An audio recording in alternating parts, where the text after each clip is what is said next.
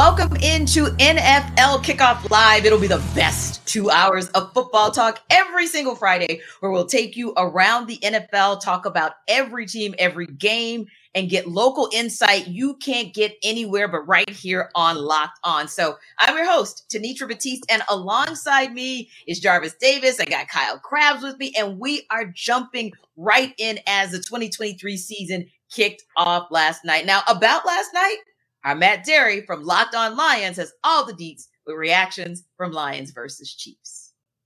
Week 1 win in Arrowhead on Thursday night. The Detroit Lions have at least fans thinking about restoring the Rory 21-20 thriller. And Jared Goff, Dan Campbell, they are saying we are here. Speaking of here, Matt Derry here with us now. And he is our host for Locked On Lions. Matt, how did Detroit go into Arrowhead, one of the toughest places in the league to play, and go win? Pete, I mean, it was what a wild game, certainly on Thursday night. The Lions were not just there to show up, not just there to get a little run on NBC and be the cute little story. They came in there and were very physical early. I thought the defense played pretty darn well, holding Patrick Mahomes to 20 points. Obviously, Kelsey was not there. The Kadarius Toney drops were a huge factor in this game. But at the end, Lions down 6. Really impressive drive. Defense gets a stop. Then they run it out with just physical play up front with their offensive line, shades of what happened in Green Bay last year in Week 18. I just got to bring that one up. You know it well. And they're 1-0. This was some kind of victory. No one is going to take the win away from them, right? It counts. It's in the standings. The hay is in the barn, all those cliches. But we know no Chris Jones, no Travis Kelce for this one. So if you're going to do the glass half empty take here, you could say, okay, well, the Chiefs didn't have their 2 best players. If you're the Lions, what's the counter to that? You don't care. You don't care. Mahomes is 5-0 and going into tonight in Week 1 games. A lot of things went against the Lions. I mean, Taylor, the right tackle for the Chiefs, Terry McAulay on NBC, the referee expert, the former referee, is saying he jumps off sides or he's false starting on every play, and he's lined up correctly, lined up as a slot receiver. Chris Collinsworth said at one point, like he just was not in a legal position the whole game. Right. So, and look, that's a tough place to play. They raised the banner, all of those things. I just think for Detroit, and you know this well, Peter, you've been around this division. I mean, they don't do this. This is not something that Lions fans are used to. Lions executives, anybody is used to. The last 2 games they played on NBC in front of everybody, and they've gone into Lambeau and Arrowhead and won. That's arguably the 2 toughest places to win. So, hey, sky's the limit for this team, and they can play a lot better. There were things they didn't do well. Play calling wasn't great. Jahmyr Gibbs, guy touches the ball every time, and it's 8-9 yards a touch. Yet there were series he was on the sidelines. They got things to correct, and yet they still won. Yeah, winning, not just going into Lambeau Field and won, beat Aaron Rodgers at Lambeau Field, and then went into Arrowhead. Didn't just go into Arrowhead and won, beat Patrick Mahomes. Pretty good stretch for this Lions team. Matt, thanks for your time. All right, Pete. Thank you. Now, team, Matt mentioned what the story was for last night, but my question to you guys is this: what was the story of last night for you? Jarvis, go ahead. To be honest with you, it has to be Patrick Mahomes looking like he was out there by himself trying to make plays, right? Because that's one of the things that, it's just so amazing how fluid this dude is when he's back there, and you got Aiden Hutchinson like breathing down your neck for seemingly every play. That was one of the things that I really like. It just gave me a really good peek into how really great Patrick Mahomes is. Now, don't get me wrong, I knew he was great, but for him to be able to consistently go out there and just work his magic, I think that was just a big storyline for me. And early on, it looked like he was going to be able to pull it up. I'm glad you mentioned that, Jarvis, because the thing for me was when you found out that Kansas City wasn't going to have Travis Kelce, my mind kind of went to, okay, they've got one of the best offensive lines in football. Maybe they're going to lean on the run game a little bit more to kind of keep their offense on schedule. And Pat Mahomes ends up throwing the ball 39 times. He was asked to drop back even more than that. when it wasn't Patrick Mahomes' scrambles, Kansas City rushed 17 times for like 45 yards. So that's with Isaiah Pacheco, who had all the buzz from last year with the playoff run, Clyde Edwards-Helaire. They brought back Jerick McKinnon. I had a certain expectation of what it was going to look like. And instead, it just felt like it was Pat, drop back, nobody's getting open. So now I got to go get outside the pocket and make stuff happen on every single play. So it was a really enlightening peek in what life without Travis Kelce looks like in this offense, but it was not the style of calling the game that I was expecting once we found out that Kelce wasn't going to suit up. I'm with you, Kyle. I was just going to say Isaiah Pacheco was in that game, but he was your leading receiver as opposed to actually having some type of impact on the ground. And let's not forget that not only was Travis Kelce absent, but Chris Jones' absence was definitely palpable in that game as well. Now, Kyle, one of the things I was thinking as well as we talk about this game and kind of looking at these two teams, what did you and JD, what did you guys learn more? Who'd you learn more about in that season opener? You learn more about the Lions or more about the Chiefs? Wow, I would have to probably go with, I feel like I learned more about the Lions because I was one of the guys like coming to the season, I really wasn't all that sold on it, you know what I mean? But when you look at what they were able to do in the NFL draft and get a guy like Jahmyr Gibbs, he just popped. When I'm talking about explosion, every time he got the rock, it was just like Matt Derry mentioned of Locked On Lions. He was just like 89 yards a pop every time he got the rock. And I'm like, okay, Ben Johnson, what are you doing? I need for you to get this man the ball. You drafted him in the first round for a reason. You don't draft a guy in the first round to have David Montgomery getting all these touches. Like, so I think that, you know, for me, I really feel like I learned a lot more about the Lions. I'm more sold on the Lions. I'm not all the way sold. I'm more sold on the Lions because, you know, to even add to that, Jared Goff, when he had to throw the football down the field, because like going into halftime, I was just like, yeah, this offense, they need to be in more rhythm. It's more rhythmic offense. And it's not necessarily, hey, pushing the ball down the field. But when they had to towards the end of that game, you saw Jared Goff make those necessary throws to be able to do that. So, yeah, more so learning about the Lions than I did the Chiefs for sure. Well, and JD, Jared Goff didn't play in the preseason at all. And I think it showed in the first half. Right. Yeah, so kind of they had the one nice drive that was really ignited by the fake punt call inside their own 20-yard line, which is insanity. Props to them for calling it. I believe that was their seventh converted fake punt in the last two years plus this game. It's crazy. So, it's nice to see. I agree with JD. I learned more about Detroit because now there's expectation. The last couple of years has been a building team. We've heard about the messaging from Dan Campbell. Well, now you come out, you got expectations. You go to Arrowhead. You don't blink while they drop the banners, and you stick through what could have been a very dicey game script when it's 7-7. You have the turnover in the red zone. Kansas City goes down right before half and scores a touchdown, and they're getting the ball at half. You say, oh, here we go. This is how Kansas City gets teams every single week. Yep. They forced 2 short drives for Kansas City after coming out of halftime, and I think that was really impressive. So it was the buy-in from the team on the messaging and the identity of who Detroit wants to be, and seeing that they can live up to that, even without Chris Jones and Travis Kelce, I think was super impressive. And it kind of reinforced what JD was saying. I think this Detroit team has a lot to build off of here.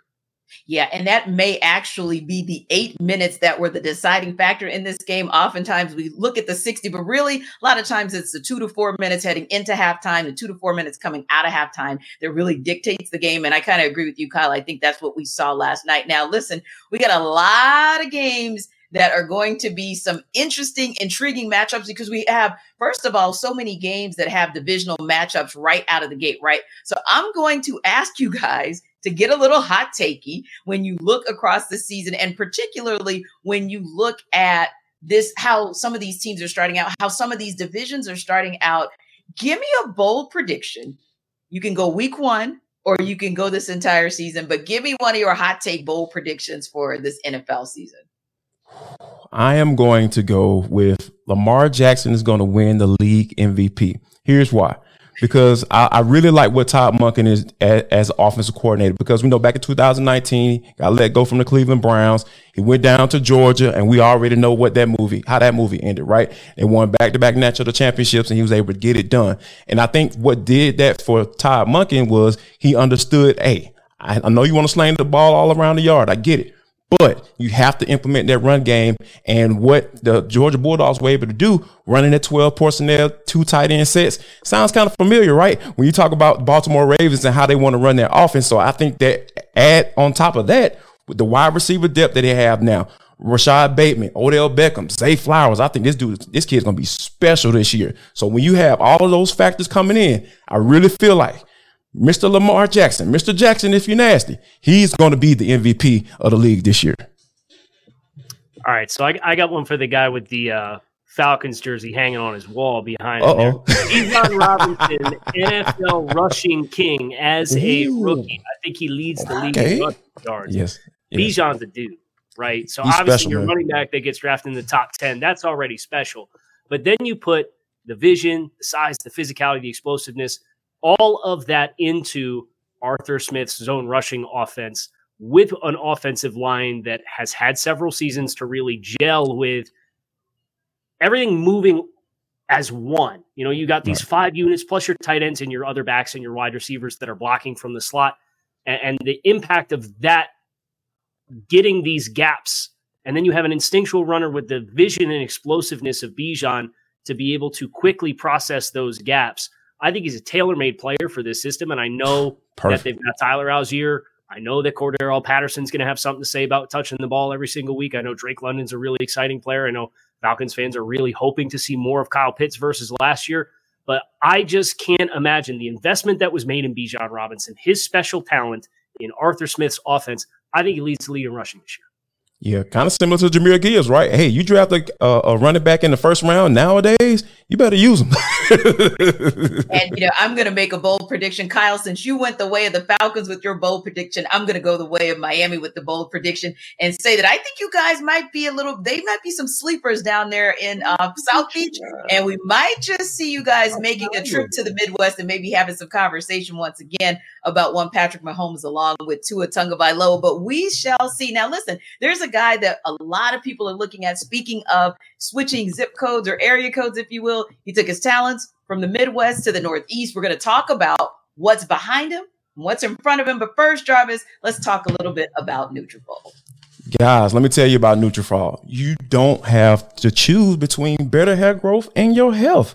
Nutrafol provides a whole body health approach for men that promotes healthier hair, no drugs, no compromises. You just get better hair. That's what you're going to get. Men thinking losing their hair is inevitable, right? I still got mine, thank God I still got my hair. But, if I get to a point where I start to lose it, guess what I'm going to? I'm going to Nutrafol, because you could take control of your hair's future with Nutrafol's science-backed hair growth supplement for men. So go to Nutrafol.com/men and take their hair health wellness quiz, right? Identify the causes of your thinning hair, and Nutrafol will give you a personalized plan for better hair health through whole body wellness. None of this generic stuff, right? They're going to get very specific and help you out. So they support your Nutri hair growth. And so take the first step to be visibly thicker, healthier hair. For a limited time, Nutrafol is offering our listeners $10 off your first month subscription and free shipping when you go to Nutrafol.com/men and enter the promo code LOCKEDONNFL. Now, I tell you, we don't quite know yet whether Aaron Rodgers will or won't need Nutrafol because, hey, he has not had to deal with that New York media or that New York press at length yet, right? But of course, while he was in Green Bay, he was the darling, and he helped that rivalry between the Bears and the Packers be very, very one-sided. Now we're talking Jordan Love under center for the Pack, and there are higher expectations this year for Justin Fields for all that the Bears put around him in the offseason. So you got to ask, will this rivalry be revived? Will Lauren Cox from our Locked On Bears show and Peter Bukowski from Locked On Packers break down their expectations for Bears Packers? When I think about how the Bears can win this game and what worries me the most, it's two things. It's the Bears just dominate on the ground. You mentioned this. The Packers have to be able to at least credibly stop the run so that it's not 7 yards a play, or that Justin Fields is not just ripping off multiple 20-yard runs. Just limit the damage a little bit. But if they can stay on the move here with the run game, you throw in a little play action, the boot game, that can be a huge thing. To your point, if they're down 14-3, last year, the Bears just kind of kept running their offense. Like, it was kind of inexplicable at times when they'd be down and they're just like, no, we're just going to keep going. And by the way, a lot of the time it worked. They just kept running the ball. And because they were such a good run team and because Justin Fields is so explosive, they'd run their way back into some of these games. But they have to force some turnovers. You mentioned the Packers limiting the turnovers. The flip side of that is the Bears have to be able to create some. I think efficiency in this offense, the Packers, Jordan Love, the goal for him is going to be to limit mistakes. And if he can do that, he's been really good, by the way, in training camp. There was like a handful of turnover worthy plays all of camp. He had a couple in the Seahawks game that kind of make you, or the Patriots game, and kind of make you go, okay, well, trying to make a play. You understand that. But for the most part, he has limited those mistakes. If the Bears punch the ball out on Aaron Jones, who's quietly had some fumble issues over the course of his career, you've got a rookie in Luke Musgrave, who's going to have to play a big role for this team. You've got a rookie in Tucker Kraft, who's going to have to play a big role in this team. If you don't have Christian Watson and Romeo Doubs, then it's Malik Heath, it's Dontavian Wicks, it's Jaden Reed, it's Samori Toure, guys that didn't even get drafted in 16-team fantasy leagues. Those are the kinds of guys that the Packers are going to be relying on. And those are the kinds of guys, it's not about just like winning routes and getting open and making catches. It's finishing plays. It's taking contact. It's taking hits. It's missed assignments. Oh, you run the wrong route and Jordan Love thinks you're going left. You go right and you throw it right to a Bears defender. And it's like those kinds of things can happen in these situations. I think the Bears have to create some turnovers and win on the ground game. I think the line reflects there's absolutely a path here for the Bears to win it. But I think it requires the run game being dominant and the turnover luck kind of going the Bears' way a little bit here. So when you think about the final score, give me a prediction. Yeah, this one's tough because I think both teams do want to run the ball and be run heavy. So then how does that limit the potential scoring output? And yet last year, I think this could be one of those like 7 possessions each games. Yeah, but it'd be like last year, like both games had some decent scoring, despite both teams having some rushing success in those games too. So trying to hone that down has been a little bit of a challenge for me. But for me, Peter, we've done a lot of these crossovers over the years, and pretty rarely have I been able to come onto one of these crossovers and actually predict a Chicago Bears victory with any sort of like real confidence. I mean, most of the time it's like, yeah, how much are the Packers going to win by? But to me, I'm ready to say 24. I think week 1, 2019 is the only time I can remember you doing it. Yeah, that sounds maybe the right. Second matchup in 2018. That sounds about right. Back when there was still that Matt Nagy hope and optimism of things going so well with that defense being great. But yeah, I think their Bears are in a decent spot here to really make some waves. That's part of why I wore black on the podcast today, since we're mourning the Packers' reign over the NFC North, the end of an era here. And so I'm going to go 24-20 Bears over Packers, but I think this one will be really, really tight and not a lot of wiggle room in either direction. And I will remind us that last season, the Bears had a first quarter lead in both Bears-Packers games and a fourth quarter lead in one of the games. So these teams weren't that far apart. No, it's true. And Warren Sharp had a great stat about how the Bears inexplicably had like the best first drive offense in football. And then their offense, the rest of the game was like 33rd practically. And so that's one of those weird things. Like if the Bears get out to an early lead, all of a sudden now the pressure's on Jordan Love. Like I could very much see that, especially if you don't have either or both of Romeo Doubs and Christian Watson. That becomes problematic. I think talent wise, I think top to bottom, this Packers defense is just so much more talented than Chicago's defense. And I believe in the infrastructure with Matt LaFleur and the offensive line and the run game. So at the key positions, because the quarterback is kind of this wild variable, and both of our audiences know, I think Justin Fields was and has been pretty bad. I think the bar for Jordan Love to be better than him is pretty low. And then at the other premium positions, this is a thing I care about a lot. I think the Packers have pretty clear advantages at offensive line, at pass rush, and at corner, and then at coaching. So I'm going to take the Packers low scoring. Like I'd take the under 43, I think like 2017, that kind of, I wanted to say 2014, but then I don't know. It seems like a field goal game to me. So 2017, the Packers get this week 1 win, and we're talking about it on Monday.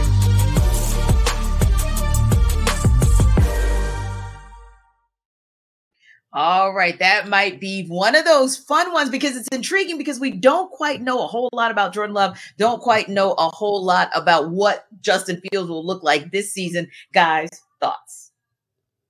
I'll tell you what, you better have Christian Watson ready to go for this football game with his hamstring issue. And because Peter Bukowski laid it out. Green Bay's got all first and second year wide receivers. They've got 2 rookie tight ends at the top of the depth chart. They've got a lot of youth and inexperience for a quarterback who is stepping into his first season, and Jordan Love is the unquestioned starter for Green Bay. So Christian Watson got the most run last year. I know Romeo Doubs got run last year, but Christian Watson was really kind of the guy that you were banking on being the featured player in the passing game with his height, weight, speed, ability to get down the field and separate. So with Green Bay's ability to run the ball, I agree with a lot of what Peter said, but Christian Watson not being able to go, I think really changes the dynamics of their ability to test Chicago's defense in a 3-dimensional way. And I think that could potentially turn this game on its head if those other young guys aren't really ready to step up. I'm with you because here's the thing. You look at all that youth that they have on Green Bay's offense, but flip it over to the other side for the other offenses. You got Justin Fields, a guy who's basically has to prove that he that to this regime that he's the quarterback of the future. And when we even break it down even further than that, we look at Luke Getsy last year. They kind of figured out that, hey, Justin Fields is an athlete, so we can run the football with him.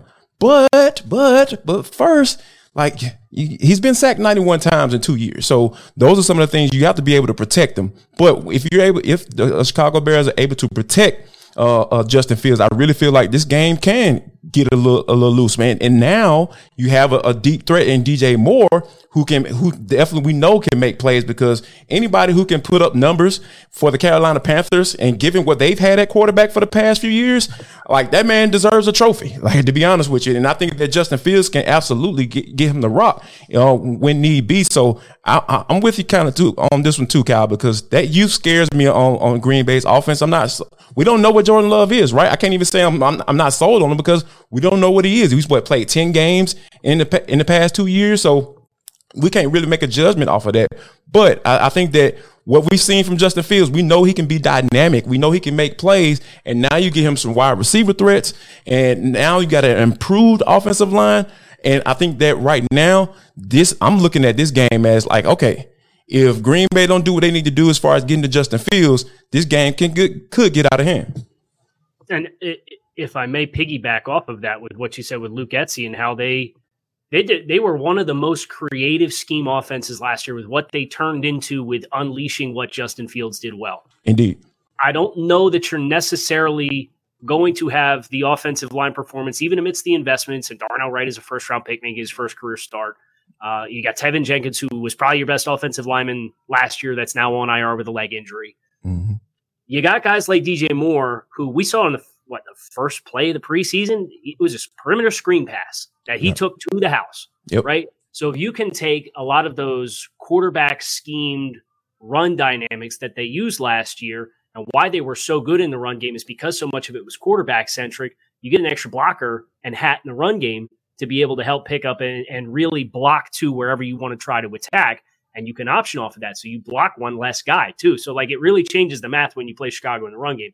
If you can now start to get, even if it's just quick game, perimeter screens, really build out that element, because Justin's always going to be one of those guys like Russell Wilson was, like Deshaun Watson has been. They like to at times invite pressure to try to make big plays happen and make things happen down the field. Indeed. So when you're playing a team like Green Bay, who I do think has a significant advantage with what their pass rush brings to the table, being able to schematically do some things to mitigate those opportunities for them to tee off, or for Justin to try to make stuff happen outside of structure, I think could really just be a simple extra layer that really makes them even that much more challenging to defend.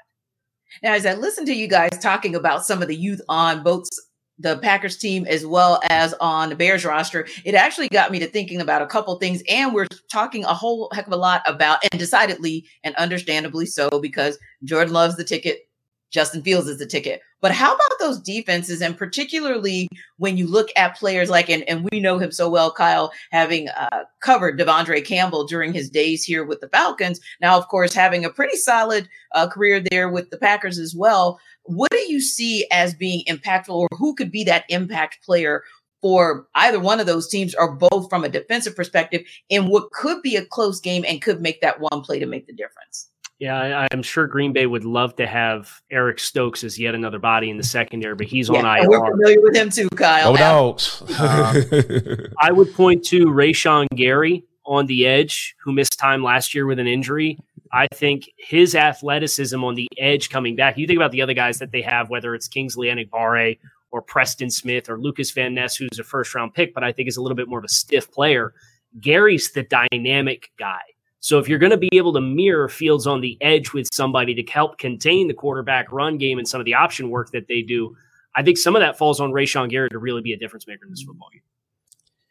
Yeah, to add to another name out there, Jair Alexander, I really feel like, when you're talking about maybe a young quarterback and Justin Fields still trying to find his way, there may be an opportunity for him to want to maybe get the ball downfield and take some chances. And Jair Alexander is another guy that can make those plays, and he can force those turnovers like Peter was talking about. So I think that, if that Green Bay secondary, like you mentioned with Eric Stokes and Jair Alexander, if those guys get the cooking and forcing Justin Fields into some bad throws just from a breaking on the ball standpoint, I really feel like it's going to be something that's very interesting. But like I said, overall, I really feel like Fields I think he's bound to make a statement.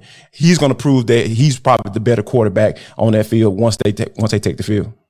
And it's interesting because I'm thinking, of course, about our executive producer. And, anytime we have a mention of like the dogs, that's always kind of fodder for us. So I was thinking, well, Quay Walker might have something to say about how this game is dictated as well with that linebacker core, because he had a pretty good rookie season himself. And so really would be interested to see what he's able to do as well for that Packers defense. Now, I'm going to ask you guys as well, because, of course, our Locked On commentators talked about this too. Where are you guys going as far as pick for this game? Who do you see, especially if it's a close game like they talked about, who do you see pulling away with the W in week one?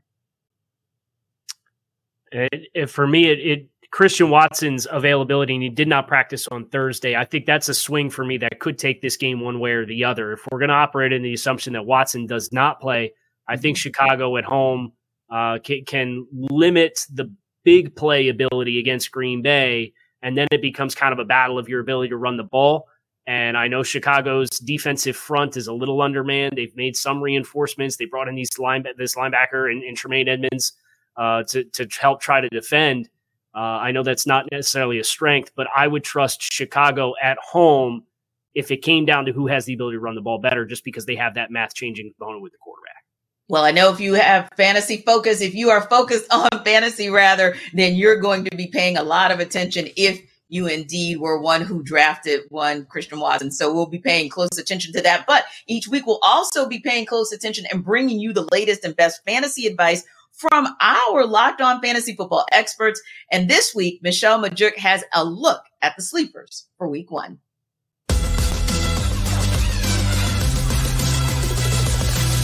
Week one for fantasy football can be a wild ride. There's always guys who come out in week one and outperform the expectations way more than we thought they were going to throughout the offseason. So I have 5 sleepers that I'm really high on in week one for fantasy football.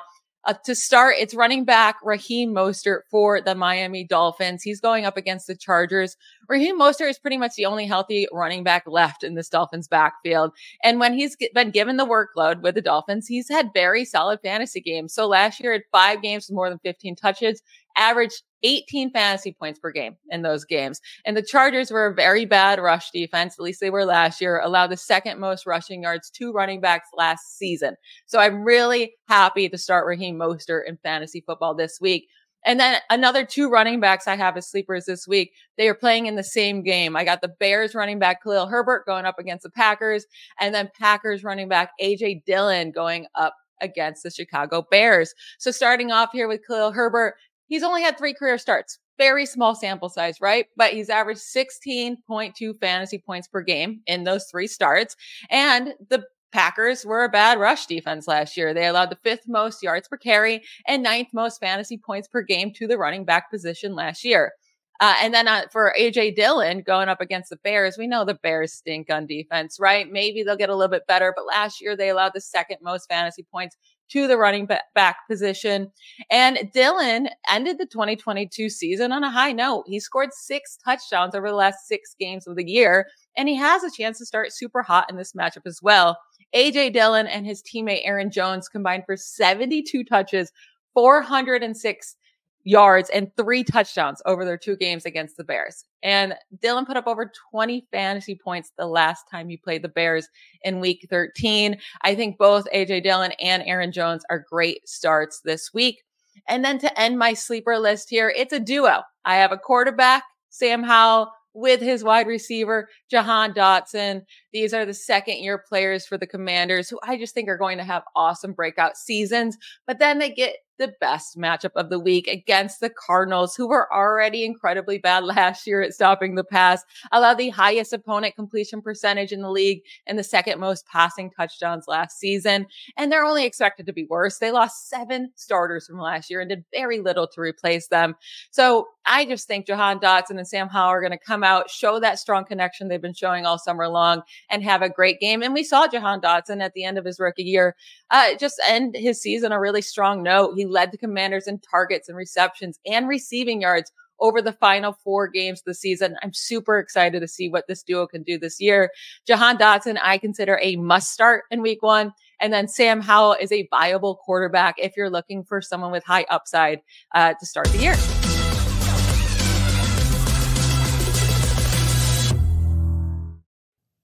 People, Prize Pick is the most fun I've had, winning up to 25 times my money this football season. You just select 2 or more players, pick more or less on the projected stacks, and place your entry. You know who I'm betting over on for the rest of the season? Bijan Robinson. Why don't you go win some money as well? How about that for some advice? All right, so I'm going to be testing my skills on Prize Picks this football season because it is the most exciting way to play daily fantasy sports. If you have the skills, you can turn $10 into $250 with just a few taps. This app is super safe.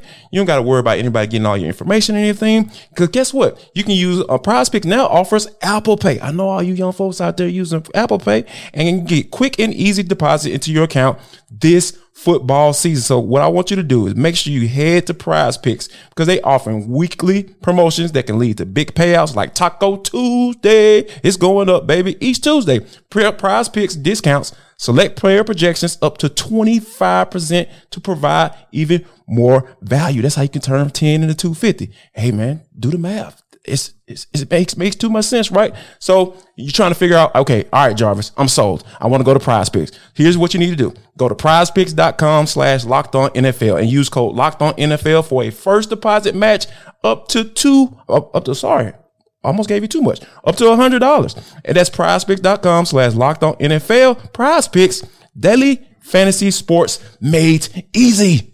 Let's go game to game around the league with our Locked On NFL hosts.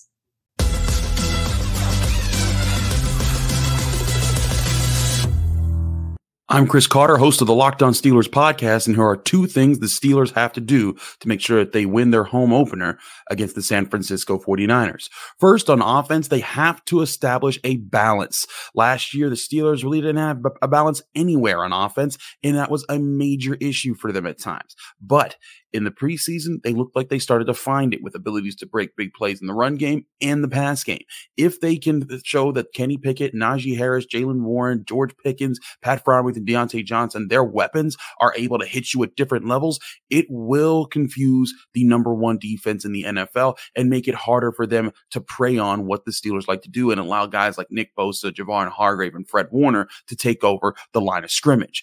The second thing they have to do on defense, the Steelers have to disrupt Kyle Shanahan's system. Mike Tomlin, when I asked him in his press conference about Brock Purdy and what he does well, Mike Tomlin made it very clear.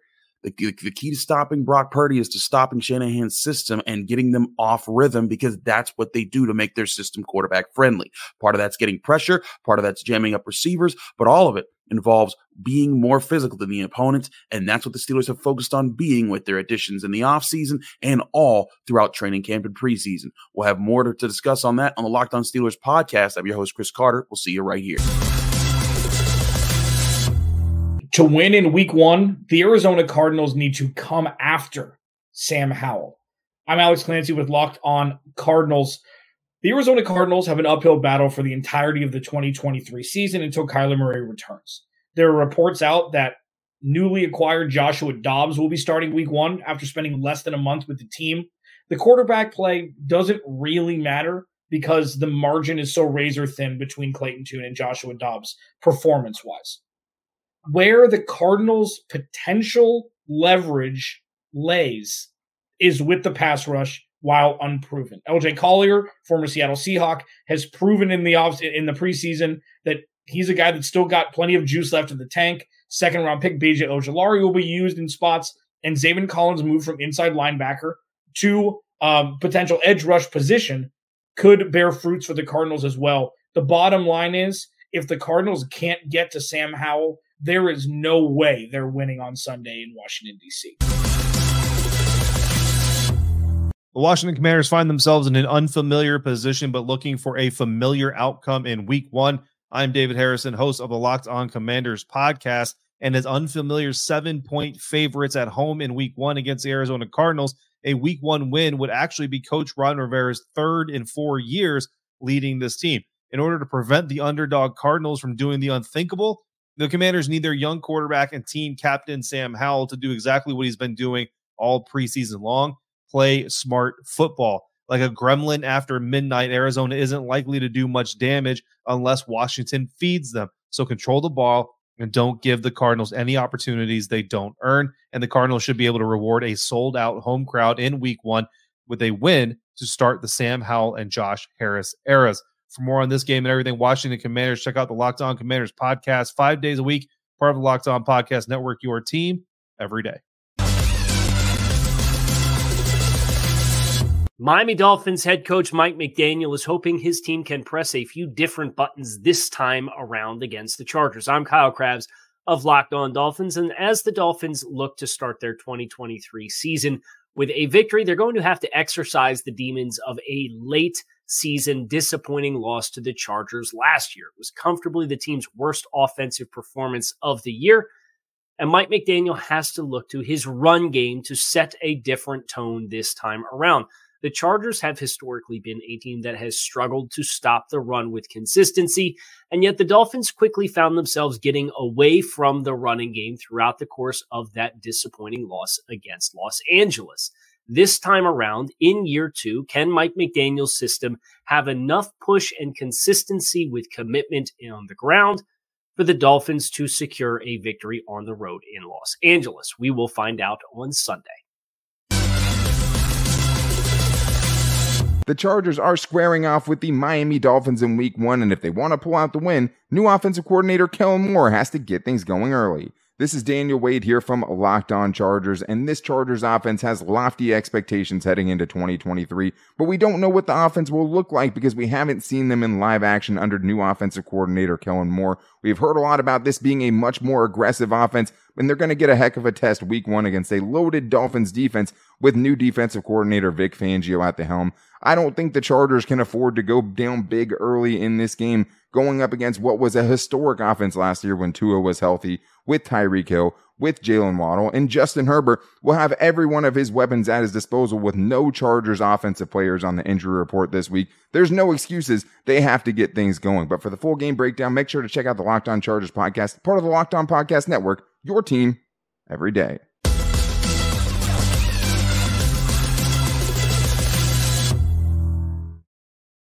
Now we turn to our Locked On Saints host, Locked On NFL host, NFL channel manager for Locked On, the man in the mirror. Okay, clearly I can't sing, but I can tell you that Ross Jackson is coming up with this week's Jackson 5.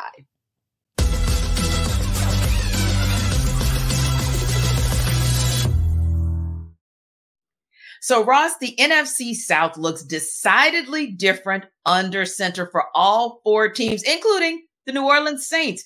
So, is Derek Carr the right choice as QB1 for New Orleans? Yes, 100%. Not only is he the right choice, Tricia, he was the only choice for the New Orleans Saints because, as we know here in New Orleans, not only was Derek Carr the choice, but when it came to the guy that they were going to go to if they couldn't get Derek Carr, the backup plan was Jimmy Garoppolo. That would not have been a very good backup plan for the New Orleans Saints. It was not going to be Jameis Winston. He's got a high ceiling. He has all the things. He's got all those intangibles, all that stuff, but hasn't been able to put it together on the field and hasn't been healthy. Derek Carr was absolutely the right choice to get this New Orleans Saints offense back into maybe a little bit of the yesteryear days of the style of offense that they really want to be able to run with the style of signal caller they want under center. And speaking of yesteryear and wanting to throw things back, the Giants and the Cowboys are trying to relive their glory days as well. They've got a huge NFC East Week 1 matchup. Is that matchup going to tell us all we need to know about the NFC East? The only thing that this game between the New York Giants and Dallas Cowboys tell us is which one of them is going to be better positioned for second place, because it's all the Philadelphia Eagles division. Don't get it twisted. I know that some of those teams had some fun off seasons and all that good stuff, but you know who didn't have a super fun off season? The Philadelphia Eagles. You want to know why? Because they didn't need one. The Philadelphia Eagles have the quarterback. They have the defense. They have the play caller. They have what they need to be successful. And I think they're going to be just fine sitting atop the top of the NFC East yet again. And it'll be interesting to see how the Commanders kind of play in with, like you said, the run and the race for second, because, I think the Eagles have decidedly said, hey, we may have lost a few players in the offseason, but we reloaded and we are good to go at the top of the NFC East, if not at the top of the NFC. Now, you've got the other side, which is the bottom dwellers of the NFC or the NFL overall. So for you, Ross, which team do you think is going to stay at the bottom of the barrel and have the overall number one pick for 2024? I think a lot of folks would sit here and tell you the Arizona Cardinals, but I think the Arizona Cardinals are going to fall backwards into a couple of wins that people aren't expecting this year. They still have, once he gets back out on the field, the quarterback in Kyler Murray, who's going to be able to win them a couple of games here and there. I'm going to tell you who I think, and I think you're going to love this. Who's going to have the number one overall selection in 2024? It's the Tampa Bay Buccaneers. What are they doing? What have they done? They had a quarterback battle between Baker Mayfield and Kyle Trask. Yeah, that's a quarterback battle that's really all about making sure that they're in place for Caleb Williams or Drake May in 2024. You know who else is going to love that? The Saints, the Falcons, and the Panthers. It's going to be feast time for the rest of the NFC South. Now, Super Bowl favorites have already come out. MVP favorites have already come out. We know where that lies, and that's Kansas City, right? But every year, a team just kind of surprises us and makes a run towards the Super Bowl. Who do you think is that dark horse this season?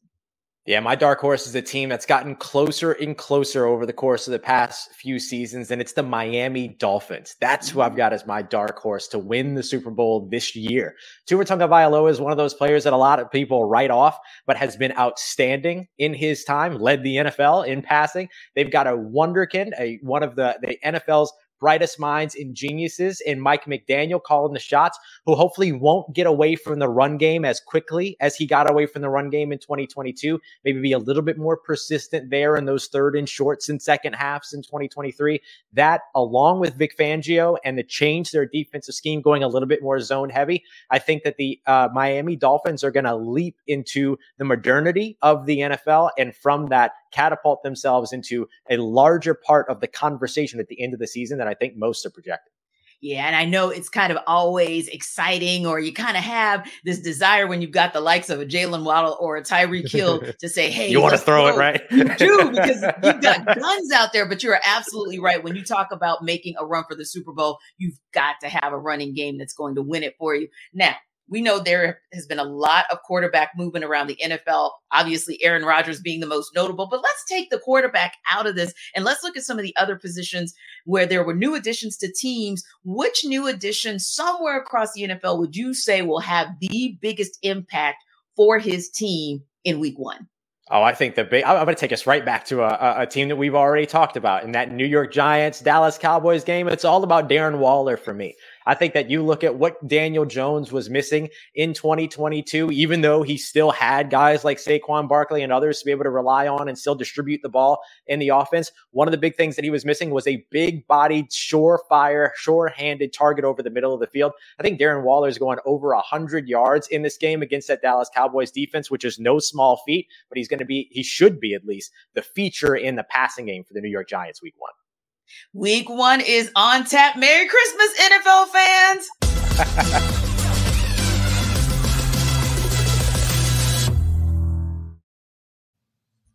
Well, guys, I just called my guy Ross and had to break the bad news to him that, hey, it's okay, bye for Darren Waller. Sorry for that man. It's the dismissing of the rest of the NFC East for me, also in favor of the Eagles, my guy Ross Jackson. Now, of course, we all know the boss is going to read me for that. But anywho, what intrigued you guys about what Ross had to say? I think for me, the call out for Tampa Bay for the number 1 overall pick is an interesting one to me. I think they could very easily find themselves in the running. But if you were to tell me that there was another team that kind of finds their way down there that maybe we're not talking enough about, I look at what the Las Vegas Raiders are doing, and I know they got Devontae Adams, and I know they got Josh Jacobs, and I know they can run the ball, but they brought in Jimmy Garoppolo as their grand answer to the quarterback problems that they had last year. Defensively, I think they're in a really tough spot. They're playing in a division with 3 teams that are all on the upswing, with Kansas City coming off the Super Bowl win, the LA Chargers looking to fortify, and they fortified their offensive weapons, and Sean Payton coming to Denver. They don't play an easy schedule. They got to play the entire AFC East on top of that too. I just don't get the warm and fuzzies with Las Vegas. So if you told me that Las Vegas kind of gets to the end of the season and they got 3 wins, I would be surprised. And if Arizona does fall into a few wins, like Ross says, I think that's another team that if the first overall pick has 3 wins, that I wouldn't dismiss from necessarily being in that conversation. Yeah, agreed. You know what? And for me, I think that to say that the Miami Dolphins are going to get to the Super Bowl, like, that's very interesting to me. No shade, Kyle, but like Tua's going to stay healthy for the entire season. Like that's a thing. Like, because last time I checked, man, concussions. We talking about potentially shutting it down for life. Never playing football again because of the concussion that he suffered last year. And I just think that I really like. No, don't get me wrong. I really like Tua. I'm glad that once he was out on the field, he was able to show to say, "Hey, I'm capable of doing what I'm doing." Because Lord knows, like Miami. I'm sure Miami Dolphins fans, you probably experienced this, Kyle. I know they're probably looking at Justin Herbert saying, "Like, dang, we passed on that dude. Like, why we passed on that guy?" So, but I think that once you have a guy like Tua, if he stays healthy, I see that, Tyreek Hill and Jalen Waddle, because that's fun. That's fun to watch. That's very fun to watch. And I think that, going in the AFC East, because a lot of the conversations are about, the New York Jets and Aaron Rodgers. I just think it's just going to be a little bit too much competition in that division for them to get to the ultimate prize and not only get to the Super Bowl, but win it. I just think that's going to be a little bit difficult to see that play out like that. It's a big chemistry experiment for Miami for sure. And as Tanitra and Ross talked about, the run game has to be a bigger part of it. And you see the parallels to San Francisco with Mike McDaniel coming from the Kyle Shanahan coaching tree. I don't think it's too far of a stretch to say if everything goes right, that can be a San Francisco type formula to make runs late in the season. And I think that's your pathway. As things click with Vic Fangio, Jalen Ramsey comes back, gives you an extra element on defense midseason. But you got to be able to run the ball. And that commitment, that investment has to be there. And if it is, and they look really good running the ball in the preseason, granted it's the preseason, but it was kind of a different flavor to the offense, then I think that's how that pathway would have to play out for the Dolphins. And I think you're onto something, because Miami was in the conversations with the Indianapolis Colts for Jonathan Taylor. So, like, I think you're right. You're spot on when it comes to that run game, because it is definitely key in Kyle Shanahan / Mike McDaniel's system. I give him a little credit there. Yeah, and going back to what you guys said, sometimes we don't talk enough about the AFC East. And so the Dolphins could be intriguing along with obviously the Bills, and it'll be interesting to see the X factor that the Jets are. as well. Can't even give the other team any credit, but moving right along. Yeah, They've got some intriguing something that is going to be interesting, a stop, go. We don't know because we're getting reports as we speak about Packers, Bears, who is in and who is out. We've also talked about that game throughout the show. The NFC North essentially is up for grabs. Who is going to take the leads out of the gate? Could be them, could be the Vikings for all we know. But Lee Sterling and your boy Q from Locked On Bets say the Packers and Bears, well, they're the lock. Open it, open it, open it. Lee has the key to the lock of the day. All right, Lee, here we go. Let's close things out strong. Lock of the day, NFL action, week 1. Been waiting to say that. No training camp, no preseason, but regular season action, week 1. We'll pay attention to the NFC North, a division that I think is wide open like some old school TV antennas. We'll take a look at the Chicago Bears and the Green Bay Packers. FanDuel.com line on this one, the Bears -1 versus Green Bay. That's tight right there. It's a tight line, Lee. Break it down for us. So Green Bay has owned the series. In fact, they're 8-0 straight up against Chicago. They won 13 of the last 14, 17 of the last 19, and 23 of the last 26 meetings dating back to 2011. Now, I know that's with Aaron Rodgers, but let's look at the talent on the field. And I grade players all the time and units. I'm looking at this Packers roster, and it's above average here. I think their coaching staff, above average here. I think they have the better offensive and defensive line here. Jordan Love, just didn't progress when the first 2 years there. And why? Because Aaron Rodgers wasn't helping him out at all. Felt he was a threat here. I think that he's relaxed now. You're just seeing a different player. Is he going to be as good as Aaron Rodgers right now? No, but he doesn't have to be. He was 21 for 33 in the preseason for 193 yards, 3 touchdowns, and most importantly, no interceptions. They have a top 10 offensive line. They have 2, and maybe the best or the second best running back combos and it's in the NFL here, and Aaron Jones and A.J. Dillon here, and they're facing a bottom 3 defense here. So as exciting as Fields is, and I think he's progressing, I'm probably going to take them once they get some of their injured offensive linemen back, but they're going to start a center they picked up in a trade with the Dolphins less than 2 weeks ago. Are you kidding me? Under Fields, they're 5-20 straight up, 8-16-1 against the spread in his 25 starts here. Green Bay's the right side. The Pack, they're still back here, 28-24. Level 1 lock. There it is, level 1 lock. The Green Bay Packers over the Chicago Bears. And I'll tell you, man, a lot of people aren't giving Green Bay a lot of props. But for every reason that you mentioned about Jordan Love being comfortable, being relaxed, and ready to rock and roll, I feel like he's going to do really well this season in Green Bay. Level 1 lock, huh? Commentary. Right. A level 1 lock when you're talking about a game that essentially they're saying there's like a 1.5 point differential there. So level 1 lock, guys. Interesting.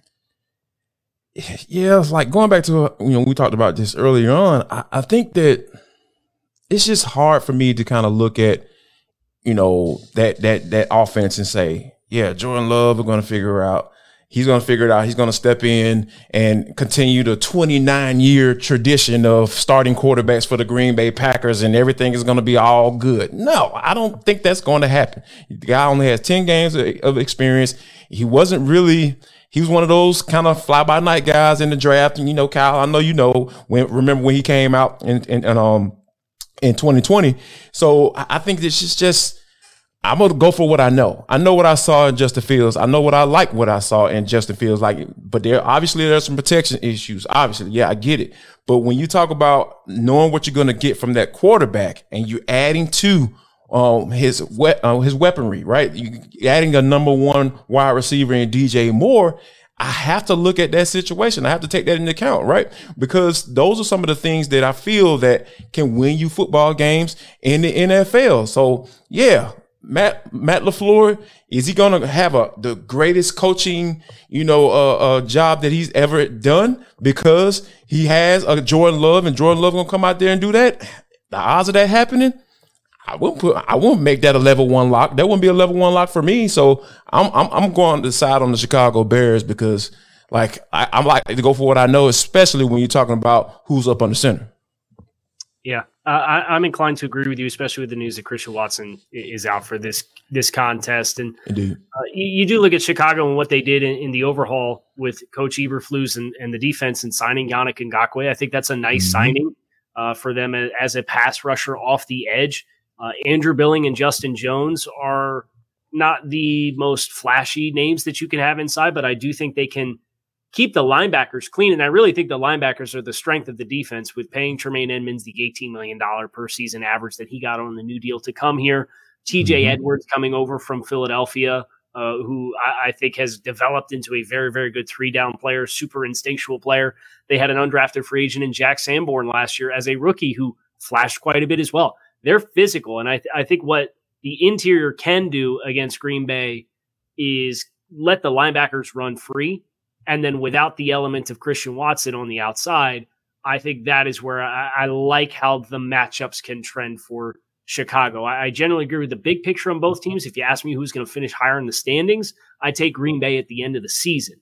But as far as the week 1 matchup without Christian Watson, I think there's a lot of momentum here for Chicago to build off what they did with Justin Fields last year schematically. Yeah, and I think that you guys make both points. I think that to your point as well, Kyle, most importantly, the conversation that we had even at the beginning of the show shifted because that's how important Christian Watson is to that offense. So yeah, when you have critical pieces like that who are going to be moving, just like the news we heard about Darren Waller, it does kind of shift where your thought processes are on what that's going to be. But what's interesting to me as well is, and I should apologize to those people up in Big D, but the conversation here a lot is about, what the Green Bay Packers are going to do and what the Chicago Bears are going to do, obviously, because that is the first game of the season in divisional matchup form. But, we've been pretty darn quiet on the other side of the NFC North. And if you kind of think about it, this could be considered a pseudo toss-up as well, because you could say, obviously, the Lions kind of, I'll say showed improved early last night, right? But we haven't talked much about what the Vikings might have to say about what goes on in the NFC North. I mean, they got Kirk Cousins at quarterback, so, that might be a reason why we might not be talking about them in that light. But what about that guy Justin Jefferson? He's the real deal. Like, I have to give credit where credit is due. Justin Jefferson is an absolute monster when it comes to catching that rock. And then they added to that wide receiver room too, right? They didn't rest on their laurels. They added Jordan Addison out of USC. So, those are some of the things that I feel like when you think about, adding pieces around the quarterback and if it's, we weren't considering this a big game, so to speak, Kirk in the regular season can put up some numbers. Like, he's a fantasy beast. He's a quiet beast when it comes to from a fantasy standpoint. So, but I think when you talk about putting up numbers and on a consistent basis and giving your team an opportunity to win, not only in the regular season, but going into the postseason as well, that's kind of where I kind of get off when you talk about the Minnesota Vikings. So I'm really intrigued by this division because, like you said, we're used to, putting in permanent marker at the top of that division and the Green Bay Packers. And now that Aaron Rodgers walks out of the door, it's seemingly up for grabs. And I really feel like, hey, we could see Minnesota sneak in here and win this division. Yeah, I think the things that for Minnesota that need to go right, they moved on from Dalvin Cook this offseason. And they've elevated Alexander Mattison as kind of the lead back there. And then the cornerback room with defensive coordinator Brian Flores coming in runs a very, very, very aggressive style of defense. They love to blitz. They love to man up on the back end. And I just look at the cornerback situation that they have with Caleb Evans, Andrew Booth, and rookie Mekhi Blackman. I just don't know how it's going to mesh with that aggressive style of defense. So does Flores change his DNA a little bit? We've heard all the reports out of Minnesota is they're going to continue to blitz. Do they change what the back end looks like with that? How well would that acclimate? So I think the relative inexperience at corner and then the unprovenness of their ability to run the football are the things for Minnesota that I can't tell you what that team's going to look like until we get a little bit more information. We have a proof of concept of it on Sundays.